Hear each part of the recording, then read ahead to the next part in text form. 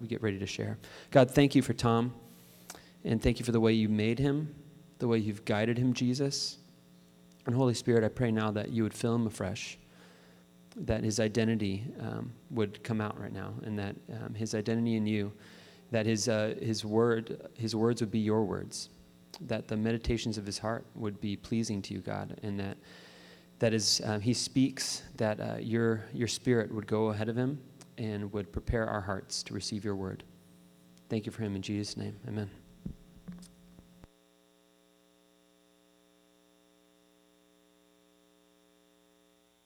Oh, there it's working. When Dwight was up here, he said, he was talking about his neighborhood party. God can orchestrate anything. Well, that's on an individual level in a neighborhood. God can orchestrate things even worldwide, history-wide. So, in a sense, what he said fits my sermon today. Because I'm going to talk about two things, but one of them is going to be about 95% of it. How God orchestrated something in history that is unbelievable. So the title of my message could be, God can do anything, even in history. So, this is something that was a kairos moment for me in a sense that probably 10, 15 years ago, this began to, I began to hear things and read things, and I went, wow, I wasn't even thinking about that. And so another sort of a subtitle of this would be, I think a lot of times we're living in some amazing time in history. The last 70 or 75 years, there's incredible stuff happening in the world, but I think a lot of times it goes right over our heads. I mean, we're not connecting what we're hearing in the news or reading in the news, we're not connecting it to the Bible. We're not connecting the dots. Well, I'm going to help you connect some dots this morning, okay? The Bible is a lot of things, but mostly it's a story. And, the first 10, 11 chapters deal with, God creates the world, Garden of Eden, he makes man falls into sin, and the whole thing is broken. And then there's these promises that he's going to fix it someday. Then the next story is the sin gets so bad that he destroys everybody with a flood. And then after the flood, everybody wants to hang out together. They build this tower. We're all going to live right here. And God says no. So he confounds their language. And then the story begins. Pete, can you put that first slide up there? This is found in Genesis chapter 12. God calls a man by the name of Abraham. He was called Abram at first. And he says to him, go from your country, your people, and your father's household to the land I'm going to show you, and I will make you into a great nation. I'll bless you. I will make your name great, and you will be a blessing. And I will bless those who bless you, and whoever curses you, I will curse. And all peoples on the earth will be blessed through you. So Abraham leaves where he's living and travels to the east to live in a different land. You probably know that story. But what happens is that he's going to have this great nation come from him. He's going to have as many descendants as the stars in the sky. He doesn't have any kids. So he keeps saying to God, God, this can't happen. I mean, I'm almost 100. I don't understand this, God. And then God has to repeat it again. So if you go in Genesis 15 and then again in 18, it's the same thing, and he adds to it. This land I'm going to give you, this is not for a couple of years. This is eternal land I'm giving you for your people. And I'm going to make you a great nation, and I'm going to do amazing things through your seed. And he still doesn't have any children. You know the story. And finally, he was 100 years old. He has Isaac. So that begins the story, and that leads us into the story of what's called the patriarchs. Abraham, Isaac, Jacob. Now they have a lot of kids because Jacob has lots of wives, so he has a whole bunch of kids. And then one of them, the older brothers, sell into slavery. You know the story of Joseph? And because of that amazing story, the family's saved because they get to go to Egypt where there's food, and their brother, who they sold into slavery, is like the second in command in all of Egypt. And they live in the Nile Delta. Now, I'm a history guy, so I used to teach Egypt. If you look, see, Egypt would be a desert if it weren't for the Nile. Because most of North Africa would be a desert if there's not some water. Well, they have this river that flows from way down, like in Kenya, all the way through up into the Mediterranean, right through Egypt. And the Pharaoh gives Joseph and his family the choicest piece of land in the Nile Delta. I mean, if you study it, it's like the best piece of land. So when you open Exodus, it starts to talk about how there's a Pharaoh who comes to the throne who doesn't know about Joseph. And sometimes we think they spend 400 years in slavery. How terrible. No. That's the last 100 years, maybe. It doesn't make it clear. But most of those 400 years, they prospered. They grew into a great nation, like maybe 2 or 3 million people. I mean, they were so big and prosperous that the Pharaoh of Egypt is going, who are these people? And then he begins to enslave them. And then you know what happens, the Exodus. So God delivers them from Egypt, and it takes 40 days to get from there to the Promised Land. But they're like us. They don't always do what God wants, and so they are fearful and doubting. So 40 days turns into 40 years in the wilderness. But eventually they enter into the Promised Land. It's tough to put things together in history, how far, that was a long ways back, but it's probably about 1700 BC that the Israelites get the land that God has said to Abraham, this is your land forever and ever and ever. They move back into the land. And they live there a good 1,000 years. You probably know all those stories. They're told in 1st and 2nd Samuel, 1st and 2nd Kings, 1st and 2nd Chronicles. But the Israelites, again, are like us. They mess up a lot. So finally, when it gets really bad, they're worshiping other gods. I mean, they're like far from God. He says, okay, you're going to go into captivity. And they're conquered by the Babylonians. Now, this is the southern kingdom. I know about the northern kingdom, but we'll just take the southern kingdom. And they go to Babylon, which is about 300 miles away. And they stay there for 70 years. It's all prophesied. Ever read Jeremiah 29? Sometimes we read Jeremiah 29, and there's that verse in there that people claim for themselves. I know the plans I have for you, the plans to prosper you, and all that. He's saying that to the Israelites. You're going to go into captivity for 70 years, but then you're going to come back like clockwork. The Babylonians are conquered by the Persians. Now, the Persians historically were nastier people than the Babylonians, but yet they come and they decide that they want to let all the Jews go back home. Because they're starting to call them Jews now because they're from the southern kingdom, Judah. So first Cyrus, then his son Darius, then his grandson Xerxes, and his great-grandsons Artaxerxes all issued decrees. So at the end of the Old Testament, the decree is out that the Jewish people can go home and they start trickling back.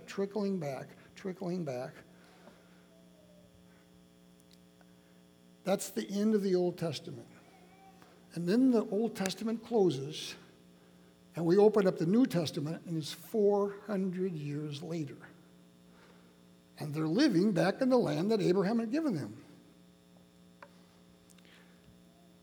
And so now we study about how the fact that these people who are now called Jews, and Jesus is born into this culture of people who are Jewish. I have a book here that my granddaughter gave me, written by Lois de Verberg, and it says, Walking in the Dust of Rabbi Jesus. See, he was a Jewish rabbi. There's other books sitting at the feet of Rabbi Jesus. Or you can go with Ray Vander Laan. Maybe some of you have gone with Ray Vander Laan to the Holy Land. And you study about the Jewishness, because to understand the four Gospels, you have to understand that Jesus was a Jew.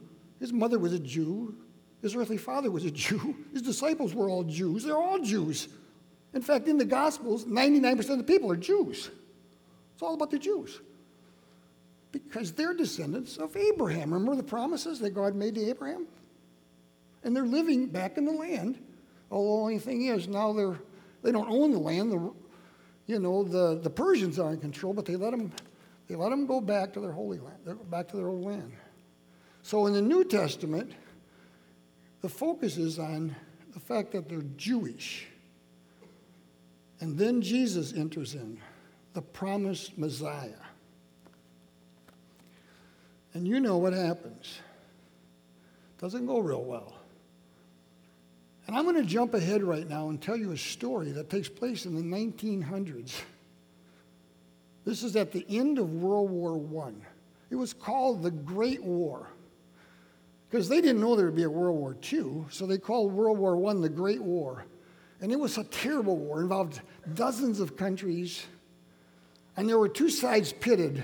The German Empire against the Western allies of Britain and France and all their allies, and it was a terrible war. Thousands and thousands died, and at the end of the war, the United States comes into the war, sort of tips the scale, and the allies win. So in 1918, a British general rides into Jerusalem. I think he was on horseback. And he's thinking to him, he was a Christian. This is a really significant thing, because nobody from the West or nobody who was Christian had been in this city for a long, long time. Well, why is that? Well, let me go back now to the time of Jesus. I would like to, not all of my slides got printed off, but in the book of Romans, Paul is writing to the church in Rome. It's about 58 AD. Paul's the great missionary to the Gentiles. You go like, what's a Gentile? Well, we're Gentiles. If you're not a Jew, you're a Gentile. So the church has pushed into the Gentile world, but Paul is in agony. And if you read, I'd like you to go home this week and read Romans 9, 10, and 11. Because he's like writing the book to the Roman church, and all of a sudden, he starts down a rabbit trail of agony. Because here's what's happening. Paul is the missionary to the Gentiles, but the Jews are deserting Jesus wholesale. The second generation of Jews are deserting their Messiah. And Paul, who's this amazing Christian, is in such agony. Let me read you what he reads, what he wrote. And this is Romans 9, 2 and 3. I have great sorrow and continual anguish in my heart, for I wish that I myself were accursed from my Messiah for my brothers, my kinsmen, my race. He's basically saying, I'm willing to go to hell if I could save my own people. But it doesn't happen. It doesn't happen. The gospel continues to push into the Gentile world, first the Greek world, then the Latin world, but the Jews fall away. And remember, when you don't do what God wants, he often punishes. What Paul doesn't know is 10 years after he writes this in Romans, the Jews will rebel against the Romans, and God will punish them terribly. If you go to Romans 11, I'm just going to pick this up a minute. Paul addresses this issue. If the church is becoming all Gentiles and is not Jewish, what's going on? Abraham was the father of believers. The land was given to him. The Jewish people live in this land, and the Gentiles are accepting Christ in droves. And the Jews are falling away. What's going on? So he uses an analogy in Romans 11, he says, the Jews are like, he uses the tree. There's a lot of olive trees in the whole land. He says, we're like the olive tree that represents the kingdom of God. We're even the roots. But the Gentiles are like a grafted in branch. And you know how you can graft a branch into a tree? The Gentiles are grafted into the kingdom. But he goes on to say, and this is one of my slides, so I'm just going to paraphrase it. He goes on to say, but that doesn't mean God's going to forget my people, the Jewish people. He will not forget them because they're the original kingdom of God. The roots, the main tree are the Jewish people. So someday, but as I said to you a couple minutes ago, he doesn't know 10 years later, when the Jews rebel against the Romans finally, after a long time, the Jews they really hold on a long time. They keep the Roman army at bay for a year and a half. The Romans can't get in. But when they do, they go on a rampage. And they're so mad, they destroy the city. They destroy the temple. They tear down everything, and they kill the Jews. They enslave them, and they decide as a people that they're going to make all the Jewish people into slaves. In fact, when Titus, the general, gets back to Rome, and he violated every protocol of a general, when you conquer a city, you have to control your troops. They just can't go in there and kill and rape and rant. The Roman Senate gives him a recommendation and an honor because they all hate the Jews. So from that point on, Rome makes Jewish people like their biggest enemy. Track them down, kill them, put them into slavery. So what happens if you're a Jew? You flee. This is nothing like Babylon. This is 100 times worse. They flee all over into Europe, Eastern Europe, Africa. The Jews for the next couple hundred years are just fleeing because they know if the Romans get their hands on them, they're dead. That's a terrible, terrible thing. Well, let me go on with my story. I said to you that the church becomes a Gentile church. It pushes into the Roman Empire. Eventually, the entire Roman Empire becomes Christian. Constantine, the Roman emperor in 313 AD, makes Christianity the official religion of the Roman Empire. There's another emperor after, and he takes it a step further. So they're like saying, we're a Christian empire. Can you imagine that? Rome, the last 150 years, they declare Christianity as their religion. But Rome also, at the same time, is collapsing. It's falling apart. It's dying. I mean, if you're a historian, you realize the Rome, the last 150 years, 200 years, is hanging by a thread because there's people, our enemies all around Rome trying to break through, and they finally collapse in the 400s. Here we go. God's at work. Another group of people come on the scene. Islam, Muhammad. Muhammad lives from 570 to 632. In the last 15 years of his life, all they do is conquer, conquer, conquer, conquer. The Roman Empire is gone. Nothing can stop them. They conquer the Holy Land. So from that point on in history, the Holy Land belongs to the Muslims. Well, what are the dominant group in the Muslims? Arabs. Who's the father of the Arabs? Anybody know? Ishmael, the other son of Abraham. Isn't that crazy? Abraham's other son now takes over the Holy Land. And they live there for the next 1,300 years. And I told you the story of Allenby marching into the city of Jerusalem and going, whoa, this has been in the hands of the Muslim world for 1,300 years. Let me go on with that story. So after World War I is over, the British control the Holy Land because it was conquered during World War II or World War I.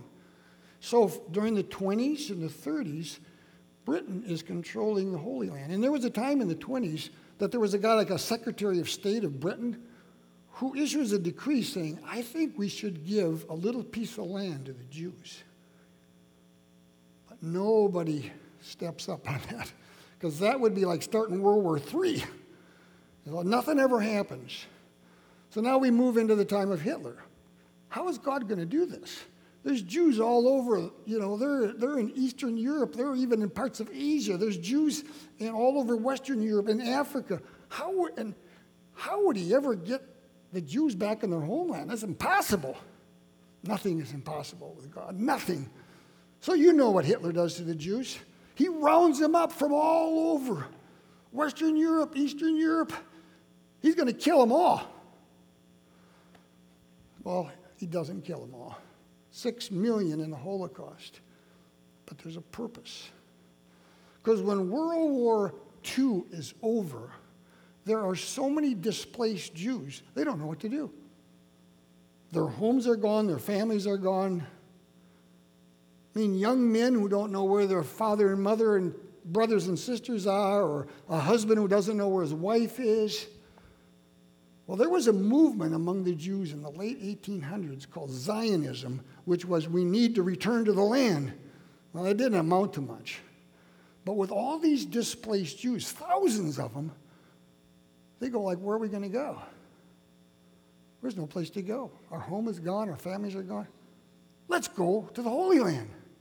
So in 1946 and 47, there's a migration of Jews all over heading for the Holy Land. Thousands of them. They get there, and the English are still in charge. And they're going, we want that piece of land you were going to give us. And the British go, no. We'd start World War III now. So now Britain and the Jews are like this. They're butting heads.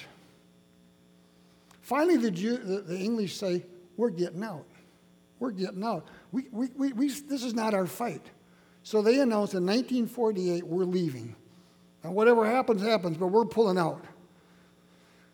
So the Jews are in a quandary. There's thousands of them in the Holy Land now.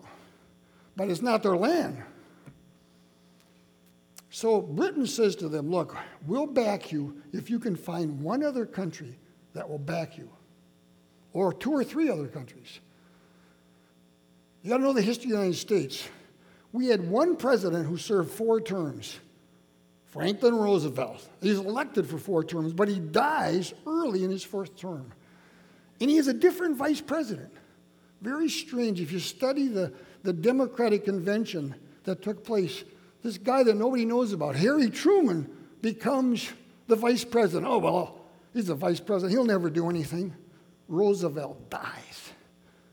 Harry Truman becomes the president. So who's the president after World War II?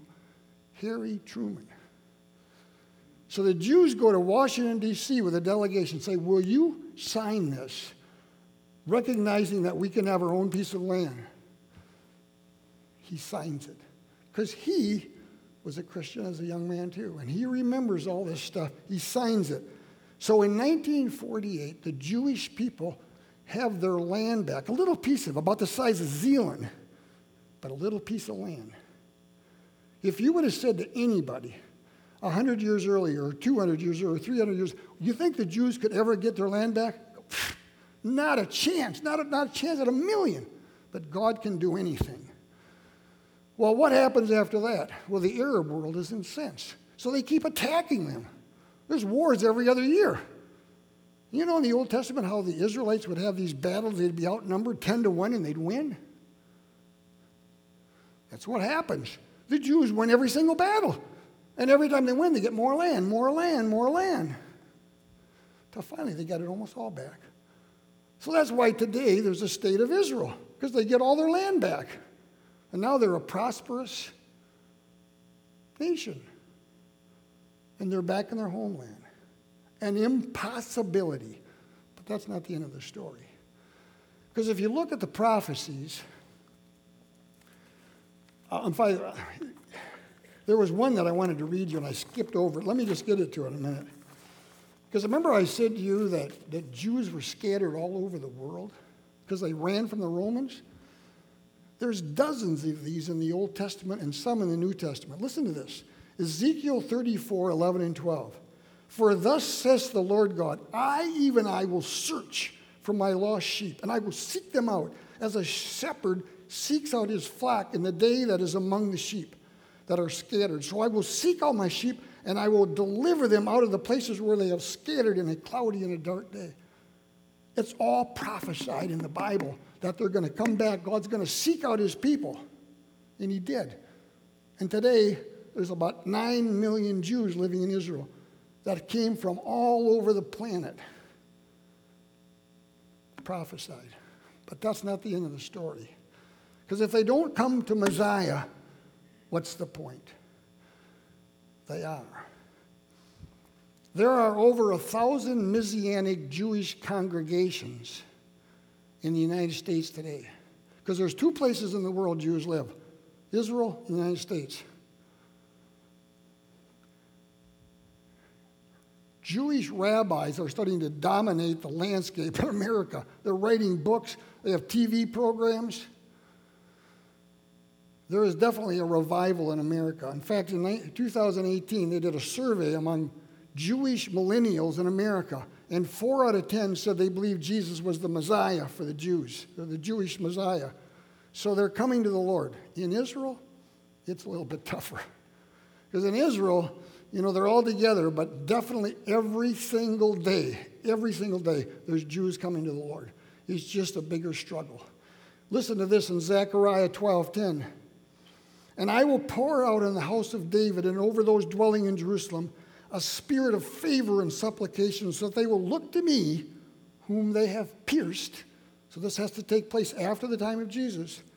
And they will mourn over him as one mourns over an only child and weeps bitterly over him as a firstborn. The day will come, and I think soon, where in the land of Israel there will be a week or a month or a year of mourning because of what they did to the Messiah. Because as Jews come into the kingdom, now you've got the olive tree, the original kingdom, Abraham's seed, and the Gentiles merging into one. There's an interesting verse that Jewish people read and recite a lot. In Ephesians chapter 2, 14 and 15, and again, I'm going to paraphrase it.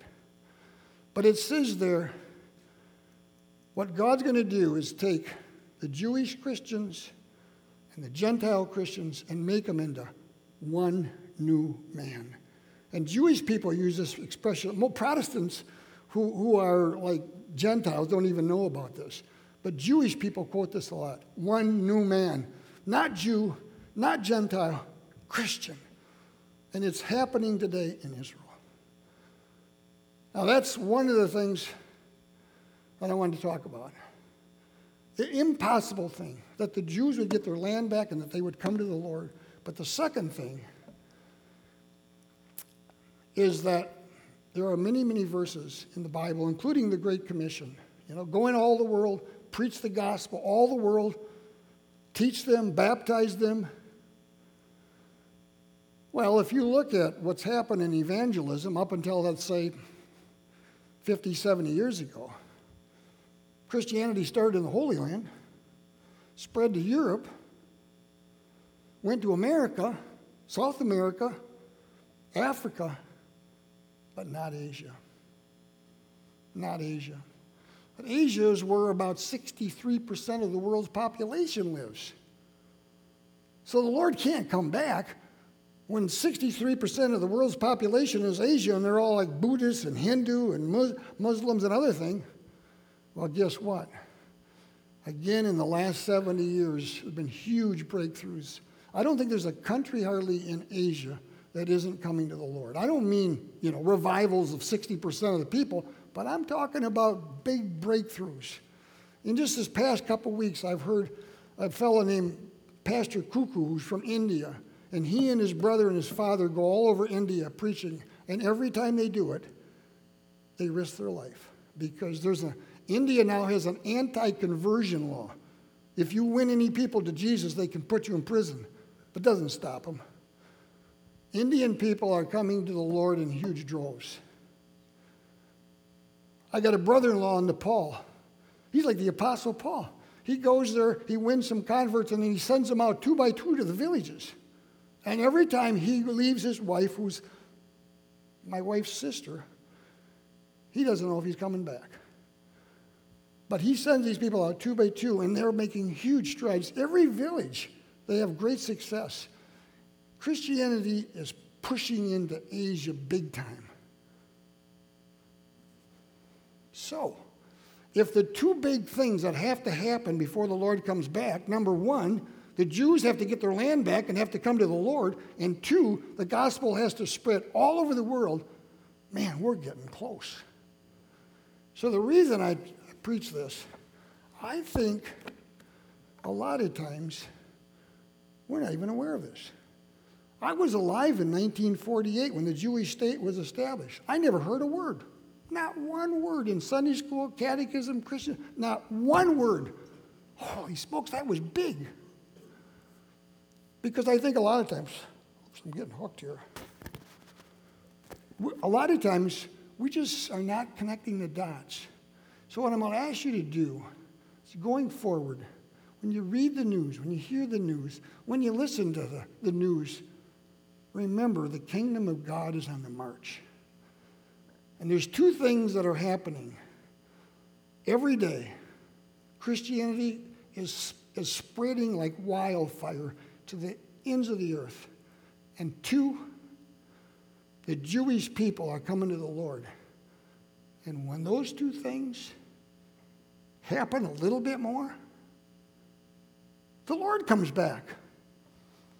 The early church used to say, Maranatha, Lord, Maranatha. It meant, Lord, come quickly. We're 2,000 years later. I think we should be saying it today. Maranatha, Lord, Maranatha. We're getting close. The Jewish people are coming to the Lord, and Asia's becoming Christian. And when those 2 things happen, the sky's going to rend, and we're going to hear the archangel cry and the trumpet blow. So I hope that that's encouragement for you, because really, this is happening in our lifetime. We got to connect the dots. Things are happening.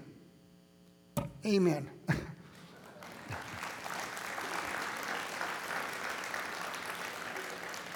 I'm going to finish with a prayer. Lord, I just thank you for all the amazing things that are happening in the world today. And Lord, we can read about it in the news. It's out there. It's available. I pray that you will help us to, number 1, begin to sense what's going on and connect the dots and realize that your kingdom is on the move. And number 2, it will encourage us to even live more devoted, dedicated lives to you. Because, Lord, you're the King of Kings, you're the Lord of Lords, and everything is about you.